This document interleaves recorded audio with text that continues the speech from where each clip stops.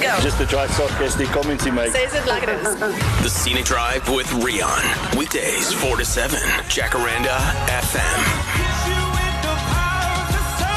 Well, that's ironic because this song is Burning Fire. How is that ironic, Marika? Well, because just literally a second ago, somebody walked into the studio and I was like, there must be a fire because there is literally a fireman in full uniform in the studio. Yes. Or a strip show. Well, yeah, I was thinking, wow, guys, you shouldn't have gone out your way. So, Nkosi Mzolo is with us. He's a firefighter. He's also the shift commander at the Hunters Hill Fire Station in Randburg. And he's just done the 94.7 Joburg bike race on the 21st of November in full uniform. Wow. With his helmet on and an oxygen bottle weighing 21.5 kgs on his back. Why did you do it in full uniform, Nkosi? Yeah. It's a long story, it seems. Yeah, it's more of okay. It's just a few couple of things. But the first one is it was more of like making an awareness for the emergency responders who are being attacked when they are rendering services out there. That's a massive problem. Yeah, and it's growing very fast. So that's been one of the close ones, and I've been a victim myself. So you need to understand this is now emergency responders, and it's paramedics, it's firemen. You arrive somewhere, and people do they try to rob you? What did they do? Yes, they rob us like of our goods, like cell phones and the equipment that's in the ambulance, and man. Yeah, and some are being like attacked when you're trying to assist someone that's been attacked. Those guys are like, okay, yeah, we trying to kill him, and you're assisting him. You might as well just go with him. So what happened to you? With me, it was actually armed robbery. They were trying to get our cell phones, the wallets, and also the equipment in the ambulance. But we were lucky enough to get away on time, and I would say by lucky, myself and my partner were not at the same position at the same time. I was still in the steering wheel, and she was just by the passenger door. And as the guy said, hands up, give us your cell phones. And I don't know what happened. I wasn't thinking, and I just saw that car moving like at a very high speed, and I was gone. Yes, man. Yeah.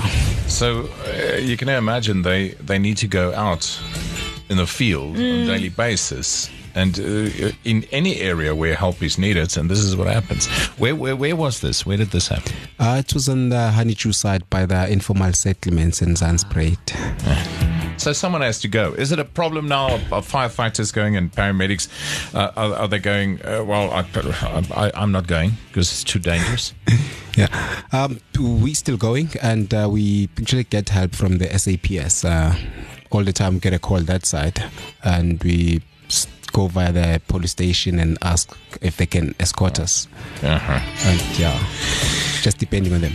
Listen, well, clearly, you're successful in your attempt because we noticed you and we thought we need to bring you on the show. But when I said Nkosi Mzolo is going to be on the show, I got a text message from Prof. Elna McIntosh. She's a sexual health advisor and they're at the DISA clinic.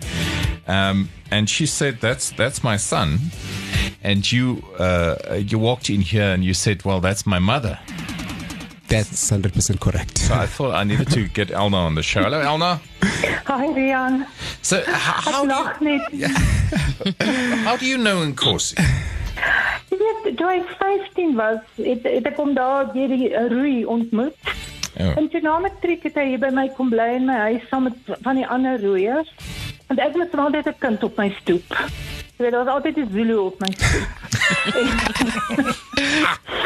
En baie keer is daar baie Zulus.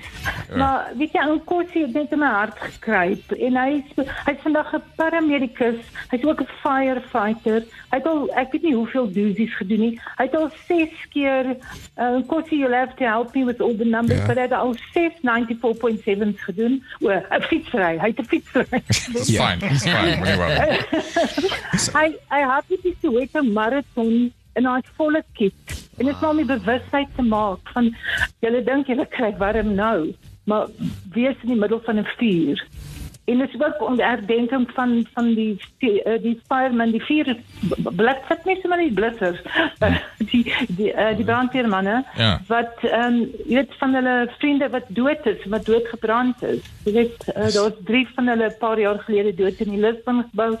Man, hy is net wonderlik, hy het nou vir my 3 kleinkinders gegee, ek is hulle so lief, en ja, ek is sy ma. Dankie Rian, dankie dat jy met hom gesel. Yeah, you know, listen to these beautiful words, but you've got the same to say about Elna, because you said she went out and she found me. Yeah, I can actually put it that way. Yeah, that's my Mlungu mother. And actually, for the first time for me to come here in Joburg, I was coming to visit her. She was like, there'll be like greener pastures in Gauteng. And she knew that after my matric, there was nothing that was coming for me in the Valley of Thousand Hill in KZN. Like with my parents, they were both unemployed. And she took me under her wing. And I'll say I was one of the fortunate one to be able to listen to her and try to pave my way. But it was a long, hard journey. And yeah, till today. And you're giving back now today, you can see. That's also one of the main reasons I said I gotta do something. I gotta give something back. That's what was done to me. I have to also try to do the same to the rest of the people out there who are privileged, disadvantaged like me. So it's the least I can do to just say thanks to her for doing what she did for me. Wow.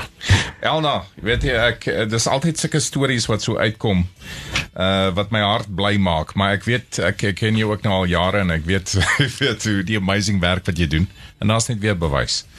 Dankie dat jy ons gejoin het. Rihanna, ek wil net byvoeg, dat die Soweto Canoe Club wat begin is deur Brad Fisher, wat na baie van die Soweto roeiers kyk, en Nkosi is een van die leiers van daai groep ook. So hy is ook hy's 'n all-rounder met sport. Fietsry, hardloop en roei. Baie dankie Rian. Okay, Elna, dankie vir jou join hoor. Goed gaan. Dankie vir alles. Elna McIntosh, eh? She's amazing. Yes. I want to hear about this canoe business coming up next.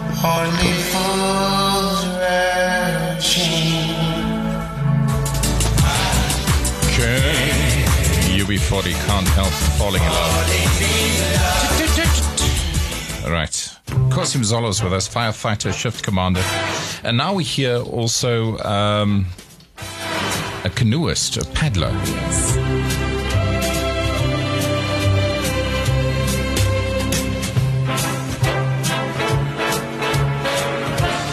So Elna McIntosh, the sexual health expert in the country, she was just on the show. She said, she said, ask him about the canoe marathons, the paddling. You started paddling at some point, being a canoeist? Yeah, I actually started paddling at the age of 11 when I was still in the Vale of KZN. So, yeah. How did you start doing that? There's actually a guy by the name of it's the late Robert Lambete who had recently started a canoe club. The plan was to actually include like black paddlers in the sport. This was actually a white sport since it's like a water sport. 100%. So what he was doing was I was going along the river and like looking at people there, checking those who can swim, and then try to convince them to change the direction to go and start the canoeing. And he actually found us in the river, and then we went to the dam, and which the dam where we were not allowed to go. And for us, we were actually more excited about being in that dam than that whatever canoeing that we didn't know much about. And so he taught us how to canoe there, and we actually more enjoying the swimming in the dam instead of the canoeing. But eventually we got there. So because of the canoeing, you came here? Why? I am a man I am today because of the canoeing, I'll say. How did that come about?